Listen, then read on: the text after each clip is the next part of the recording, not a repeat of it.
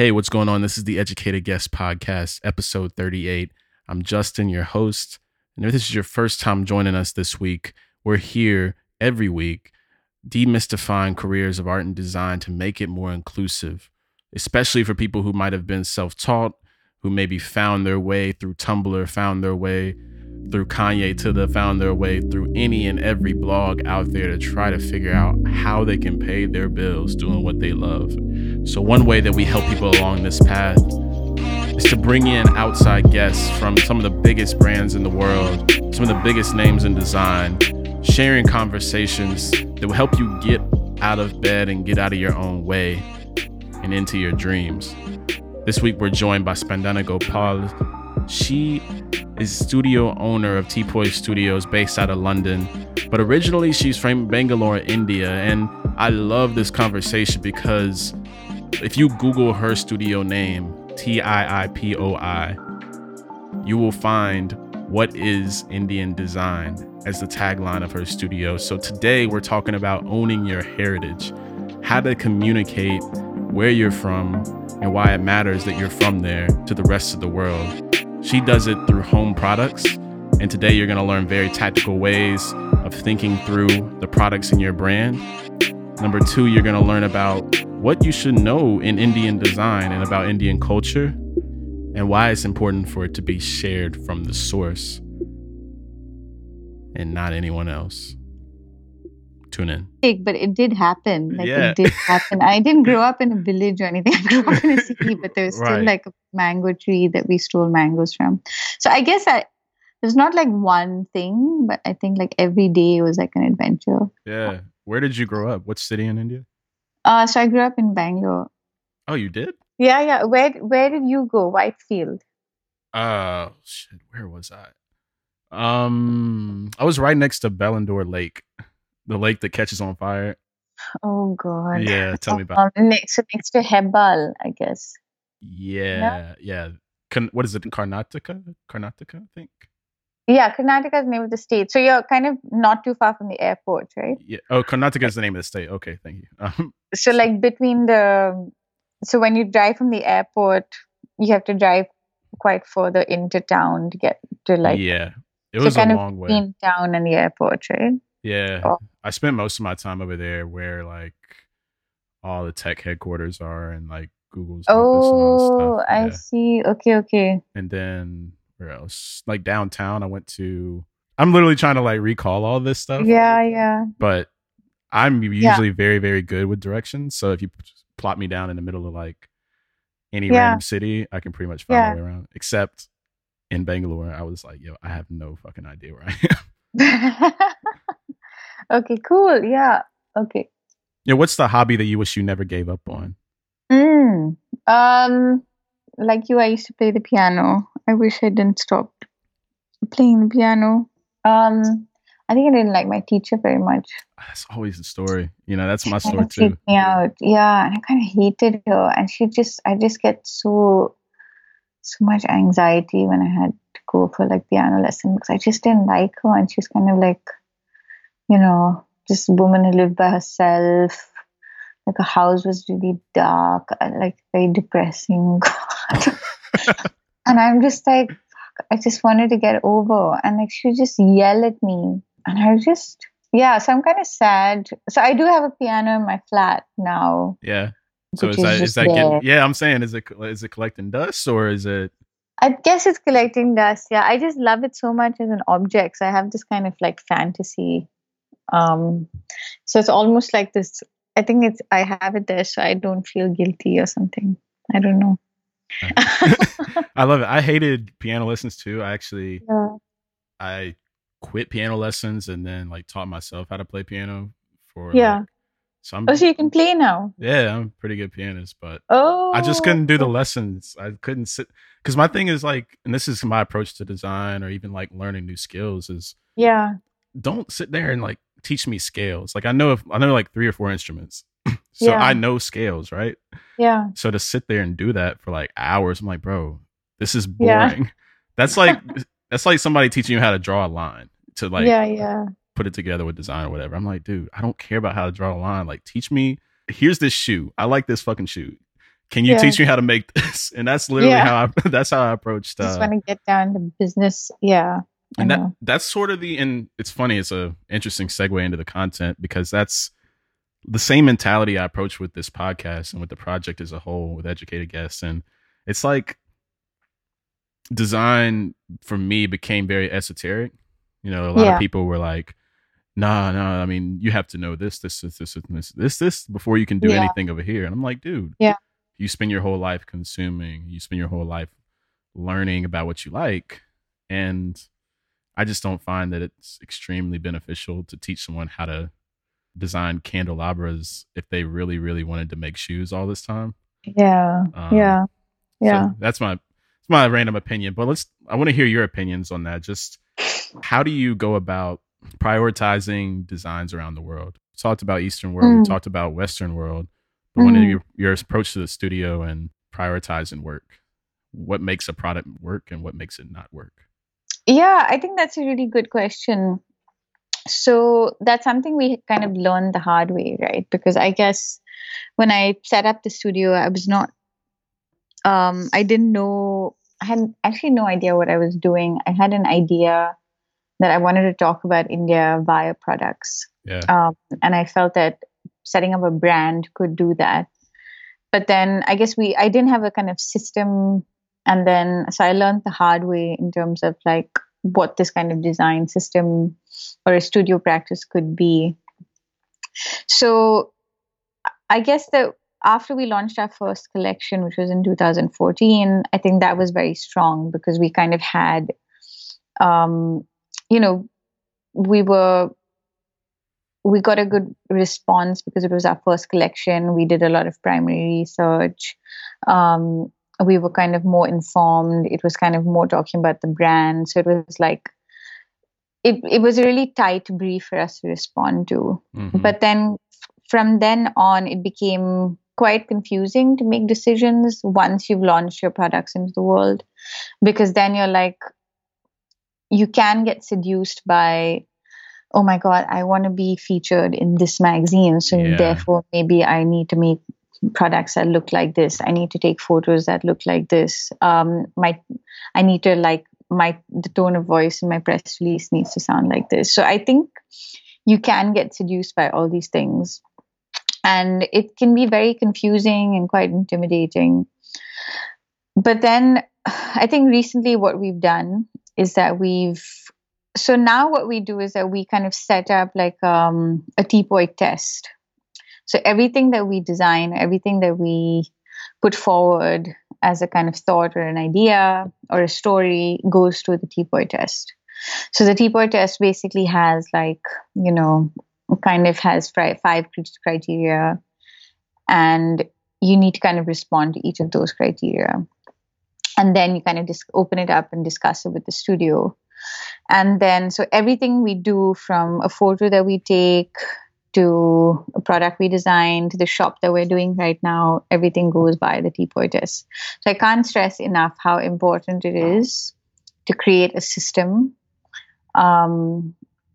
that basically is your kind of design philosophy, and really sticking by that. So that's what you mentioned in the beginning when we were chatting about, like, what will you take to your grave in terms of values, right? Whether this is successful or not.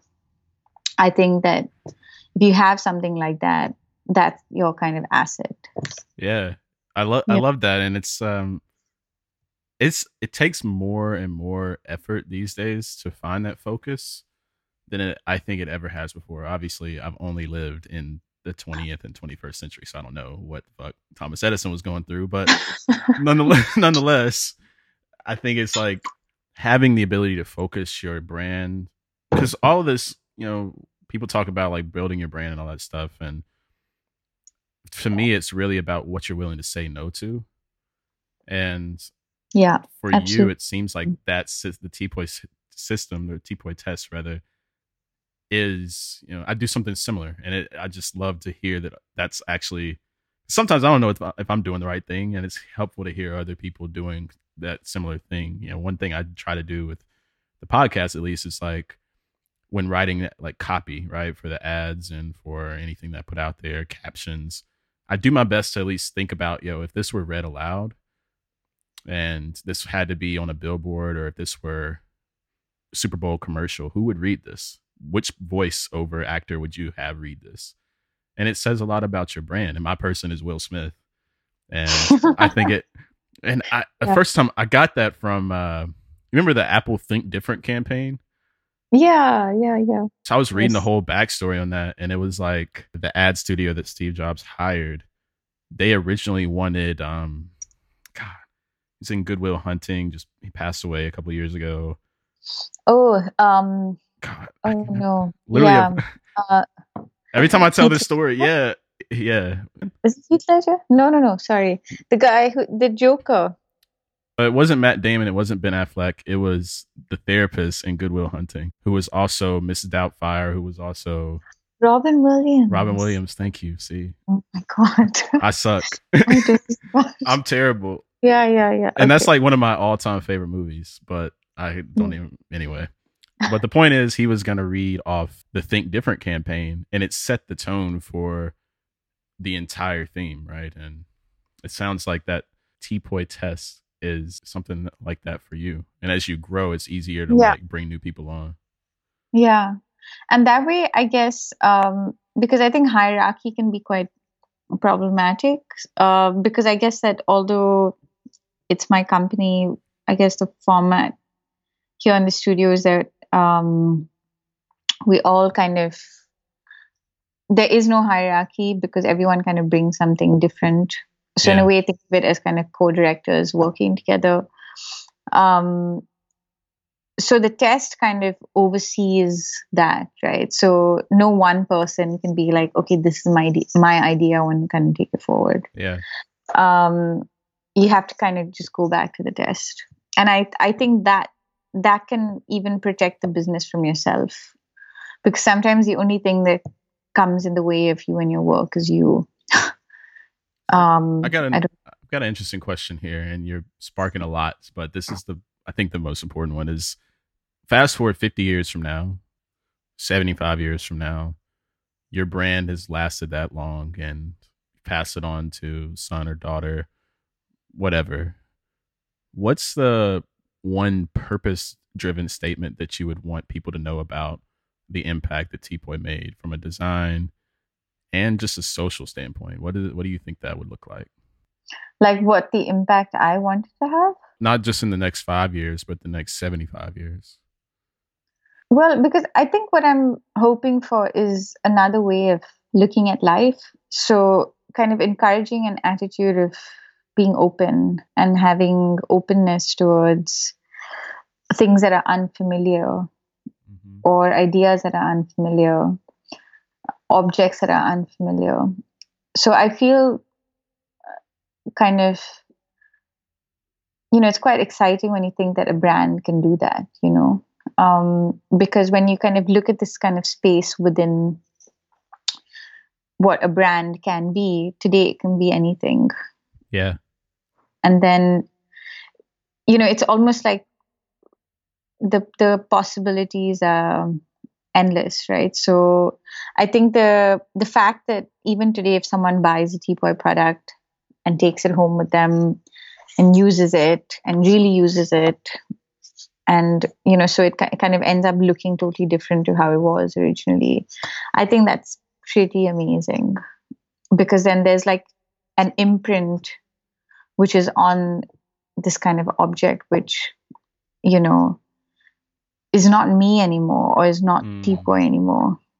I feel like there's a real exchange there, or like there's a real kind of evolution of this object. So I think I'm really interested in that, where it doesn't become about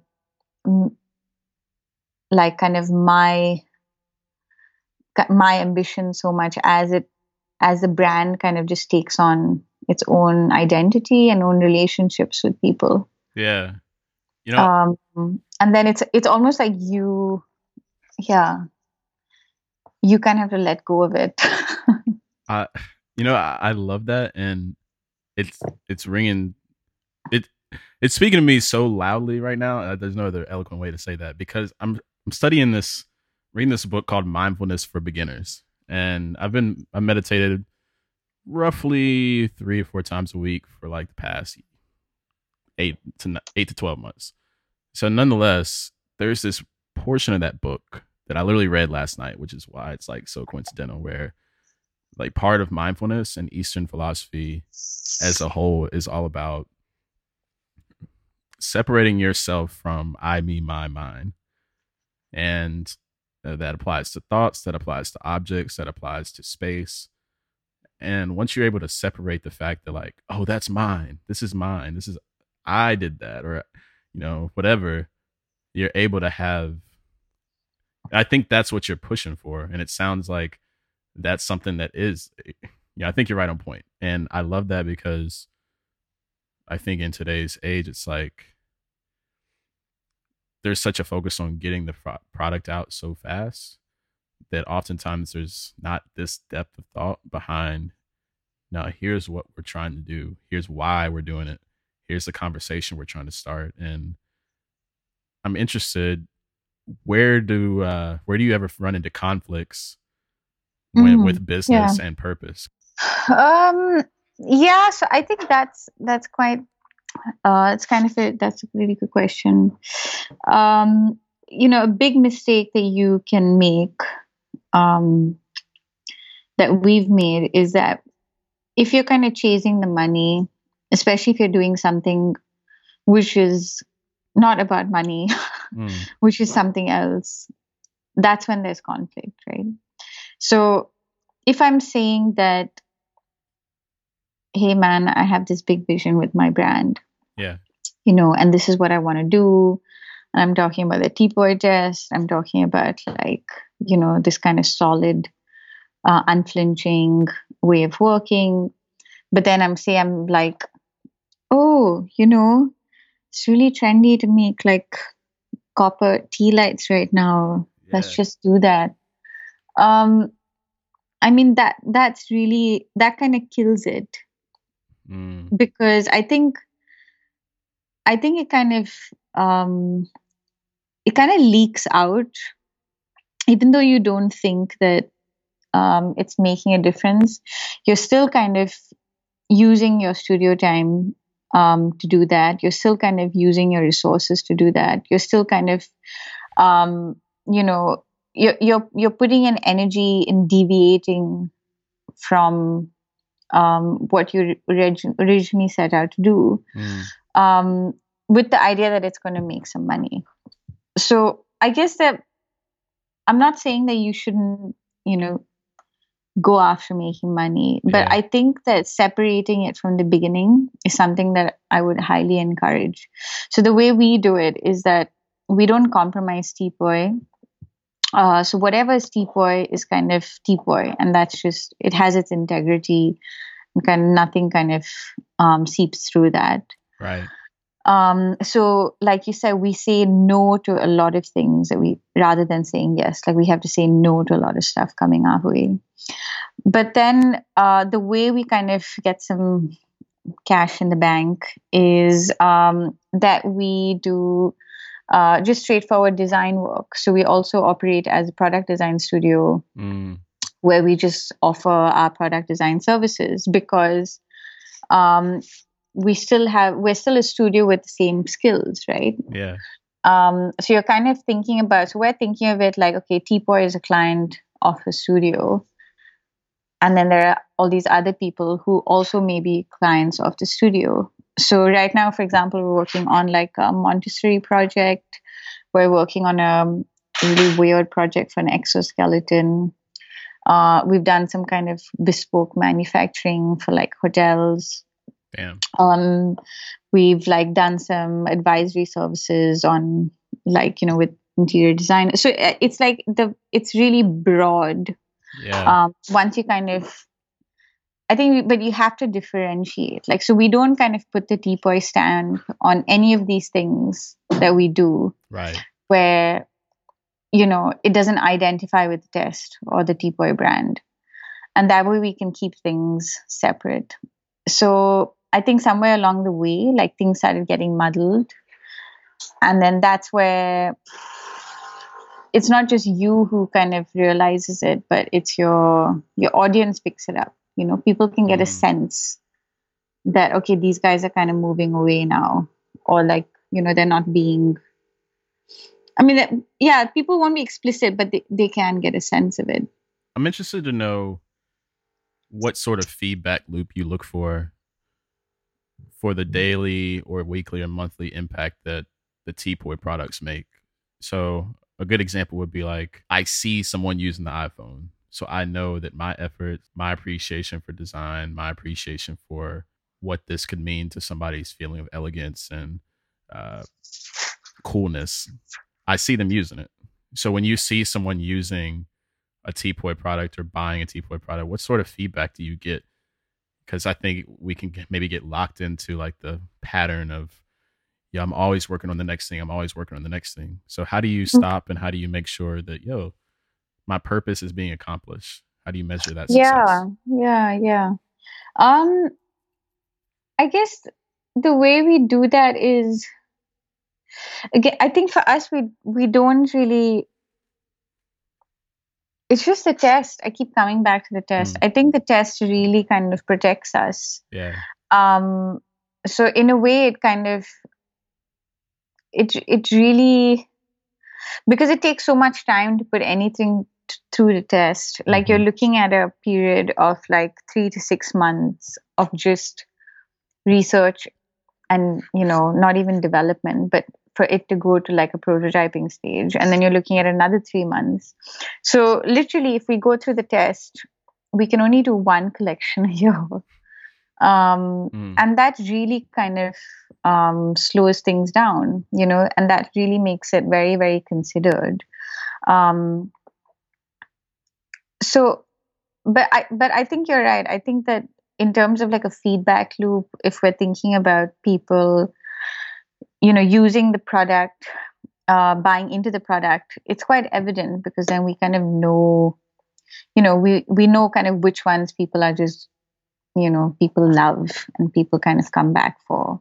And it's really nice to have like, followers of the brand. I mean, we're very small, but like, for people to kind of, when we see like customers buying things again, keeping up with it, or being like, oh, I want to have like all the colors, or oh, I want to have like, coming back like for Christmas to buy gifts. I think that's a great feeling. It's like, because I think the feeling that you've made something that people are willing to, pay money for, like it's their money. Yeah. That's just, I mean, that's just great, man. And I think that's just like the reward, isn't it? Not the money. I mean, just the feeling that, you've done something that someone wants in their life. I want to transition a little bit to tackling big design problems. So I mentioned jokingly earlier when I was in Bangalore, like the lake was on fire, and it literally was on fire like 3 or 4 weeks before I got in there, and I'm passing by it every day. And you mentioned it jokingly, right? Like when you're back in the US, you're like, damn, that lake was really on fire. But for people that are literally living day to day next to it, you can have all the money in the world and your city can be growing and growing and growing, having tech companies come over there. And I mean, you grew up there, so you know the landscape. You've got, and I mentioned this via the email I sent over, it's like we got 11 to 12 million people over there, but maybe only infrastructure and design and really thought for about like 2 million, maybe 3 million. What thoughts do you have on that? Just giving your heritage, giving your... Yeah. So I think that's something that I've been looking at very recently. I guess just navigating this, like, me being kind of Indian, living in London. Yeah. But I don't really feel British, but I have a British passport. And I do feel like as soon as you say that I've had to really push my case that I'm doing design and that I'm not just another manufacturer or someone who's kind of appropriating craft, right? Because I think what's really important to consider here is that India has been independent for not a very long time, right. Very, very young country. So I think it's 76 years. Yeah. So I mean, I just feel that we need to kind of take this history into account. And I think being here, I don't feel like it's definitely fully decolonized in terms of how people kind of, um, the image of India or the image of Indianness or the kind of even image of Indian design, which didn't really exist. It doesn't really exist. And I'm kind of trying to put forward that case. Yeah. So I feel like in order to be able to translate stuff, like I feel like if I can make an impact here, which is kind of talking about design systems and sustainability and kind of how this kind of the design that exists in the everyday landscape, but it's not really seen as such. Yeah. Because we don't have a clear linear history of design. We don't have design schools. We have one design school that was kind of set up by the Eames post independence. Is that in Mumbai? But no, it's in Ahmedabad. Okay. Which is in Gujarat. But essentially, it's like we don't really have a canon where roles are kind of set out for people in the urban environment. Like, so I feel like if you look at this infrastructure and you look at who was actually erecting all this infrastructure, it was actually the PWD infrastructure, which was part of the British Raj, right? Which was essentially very rapidly erected concrete infrastructure that was almost like scaffolding. And essentially the people behind it who were part of the Raj, they were not architects, they were not designers. They were people who kind of, were posted there from the army. They were like, government officials. Yeah, just get houses. We need houses. And it's or they were like, we need this, we need a government building, we need to erect a road, we need to erect railways, so it was like, it was called the Public Works Department. So essentially I think the government of India has kind of not really changed that kind of the way urbanism is looked at or the way infrastructure is looked at is kind of continued in that same way. And I think that today, like Bangalore just had its first design week. There's another festival happening now in November. Yeah. And I think that like suddenly like all these kind of, I think students graduating now, there's a whole kind of bunch of architects, interior designers, interior architects who have really become aware. And like, I think people are just doing stuff. And it's just amazing to see that energy. Although I'm not directly part of that scene, I'm kind of like in and out. So I feel that we have like a lot more to kind of unpick. It's not just kind of making it, it's not as easy as the West has it. because it's kind of like we need to kind of first we didn't have a proper industrial revolution. We didn't have a craft revolution. I mean, it was not straightforward at all. So I think that we didn't.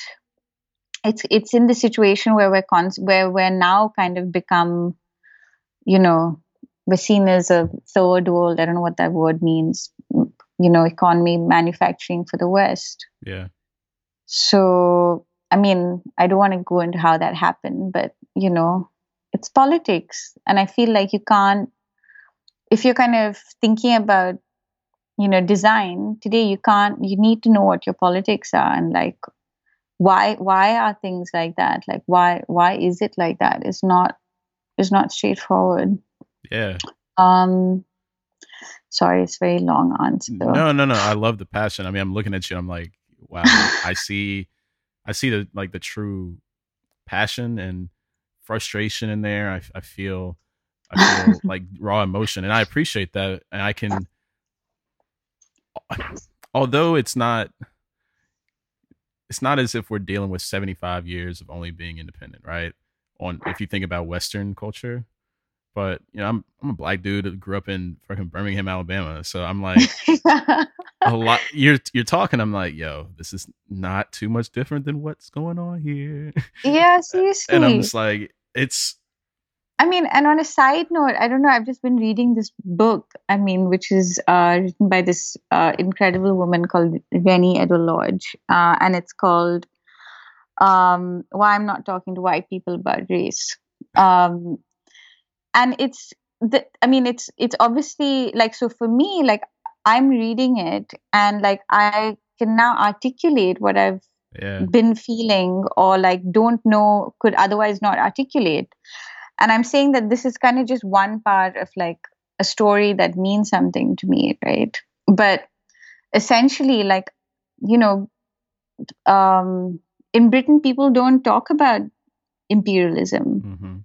The museums don't talk. I mean, it's like, it's kind of like no one wants to talk about it. Yeah, They don't get, kids don't get taught about it in school. Like, but I feel like in America, at least you have like, everyone knows about Black politics. It's like in mainstream culture.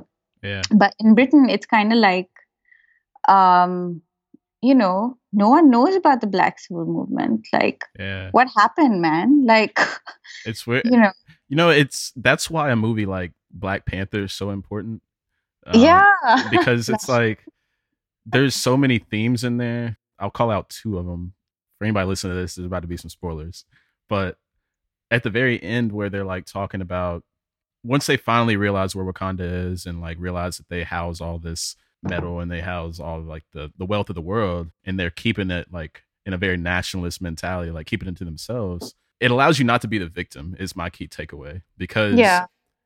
in a victim mentality, whether it's the colonization of India or, the slavery of Africans or whatever it is, if you are in the victim mentality, you're always going to blame your captor. But Yeah. I think in the Exactly. movie, it was extremely moving to me to see the like, damn, once you understand your captor's position, understand that, damn, I don't forgive you for what you were doing, but I understand the mindset that led you to that.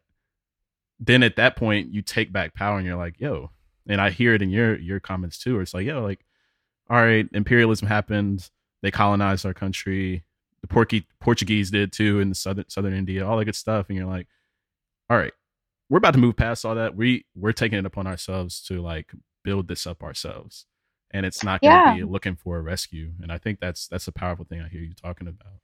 Which is why I think that, yeah, so I think this position of a victim, which is weird because I feel like, I'm constantly, like, I'm constantly asked about craft just because I'm Indian, Yeah, just like, man, like, why are you only sharing images of like dyeing and block printing and indigo? Like, what about the rest of like industrial production that, you know, like, half these kind of department stores of the world get their, like house ranges made in India. Like, I mean, that's not made by, who is that made by? So absolutely. it's kind of like, I feel like it's a kind of, um it's convenient or something, or it's kind of become like this really comfortable place, like, oh yeah, just going to go and eat a curry, Mm-hmm. and it's in the same restaurant over and over again, and if the menu changes, suddenly you don't like it, right? Yeah. But it's just like, man, like, yeah, we need to change this menu. Mm. We just have to change it now. What are some different perspectives from Indian culture you wish people would ask more about or learn more about? Because yeah, I mean, from the Western viewpoint, you go to, and I love brown food, so I know a ton about it, and I'm just like, yo. But looking back to the time where I first had, I'm like, once you have chicken tikka masala, and once you have Yeah, maybe like one goat biryani, and you're like, all right, cool, like this is amazing, and then that's yeah, your fix, and you don't care to ask more. And yeah. being immersed in it for weeks at a time, like I'm definitely not an expert, but I see there's so many different colors associated with the culture. What would be that thing you would be interested in sharing? Um, well, I don't even know where to begin. I mean, it's not. I guess it's rather than me kind of sharing an idea or kind of shoving a new concept down people's throats. Like I feel like I just want people to kind of um maybe just ask different questions or Mm, just be like, why are we so comfortable with these images? yeah. Like, what about seeing a craftsman's hand and seeing some kind of nostalgic village scene makes me feel like this product is good or like it's comforting for me, Yeah. And I think that's everything from, uh, yeah, I mean, it's like, so I think for me, I just want there to be some deeper engagement, Absolutely. so, and I feel like if I'm trying to just make things differently or kind of interact with my own kind of craftsmen differently and my studio, setting up a different kind of working environment in India, Mm-hmm. which we have. um I feel like I hope people can be more open to new ideas, which are kind of moving away from these stereotypes Yeah. of what Indian design should look like or feel like, because Absolutely. it's very confining otherwise, It's like, oh yeah, you just think about how you can make this using a craft. Mm, But I'm like, no, man, like I can tell you about how to solve a design problem, you know? Like today we're thinking about like a crisis with plastic. Everyone's just going nuts. But it's just like Bombay was one of the first cities to ban single use plastic, like mm. way before any of the European cities did. And it's kind of like we don't have official recycling, but no one wastes stuff in India. It's like we didn't. Yeah, it's just like thinking about a mindset that exists already, Yeah. um, and being like half the world does this in this way Absolutely. anyway. Absolutely. I've got a couple more questions. We're running not necessarily close to time, but I want to be mindful of your day. The Yeah. the the first one I have is I want to hear your opinions on gratitude. How can you be grateful for something while also wanting something more for your life? Mm. Oh, it's deep. um, how can I be grateful for something? So I guess I'm quite spiritual Yeah. as a person. Um, and I think I mean I was born a Hindu, and Hmm. I think that um I kind of I'm interested in some parts of Hinduism, but I think I'm also like a practicing Buddhist at the same time. I love that. Yeah. So I do chant, and I kind of go to Buddhist meetings, and um I feel quite protected by the universe, if Hmm. that makes sense. No, you're I'm right with you. Yeah. I hear you. Yeah, so I think I it's just a sense that I get. So for me, like, I don't know, if I eat a really nice meal that I've cooked or someone's cooked for me, I think that makes me super happy. Mm, And that's when I really feel a sense of feeling grateful. I can't explain it and I don't know why, but I think that it's like a very simple human um, act, isn't it?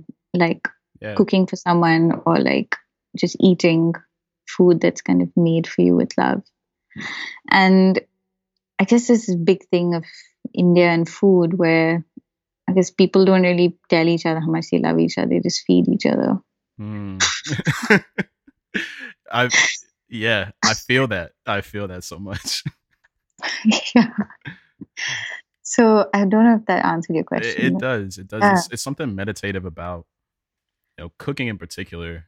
And I think that that's the perfect example. I asked a pretty broad question, like, all right, how can you be grateful and still want something more? But to narrow it down, it's like, how can you simultaneously enjoy this fish and bread or whatever you have on your plate while also feeling okay with wanting a big 50, 60, $70 steak every once in a while?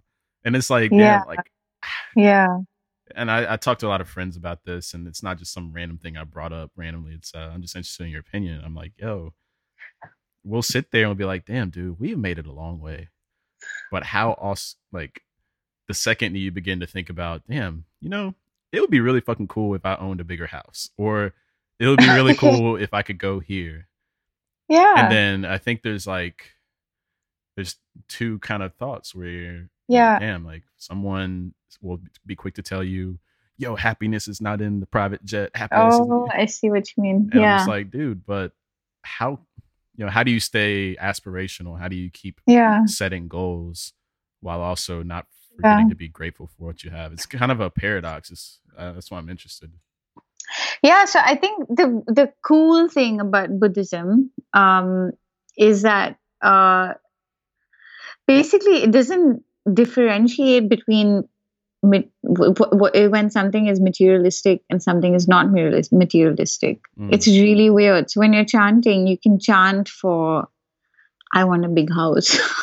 Yeah. And then but you can also chant for, just to chant and just to kind of just feel something, feel more Buddha or something. But I feel that not really setting these kind of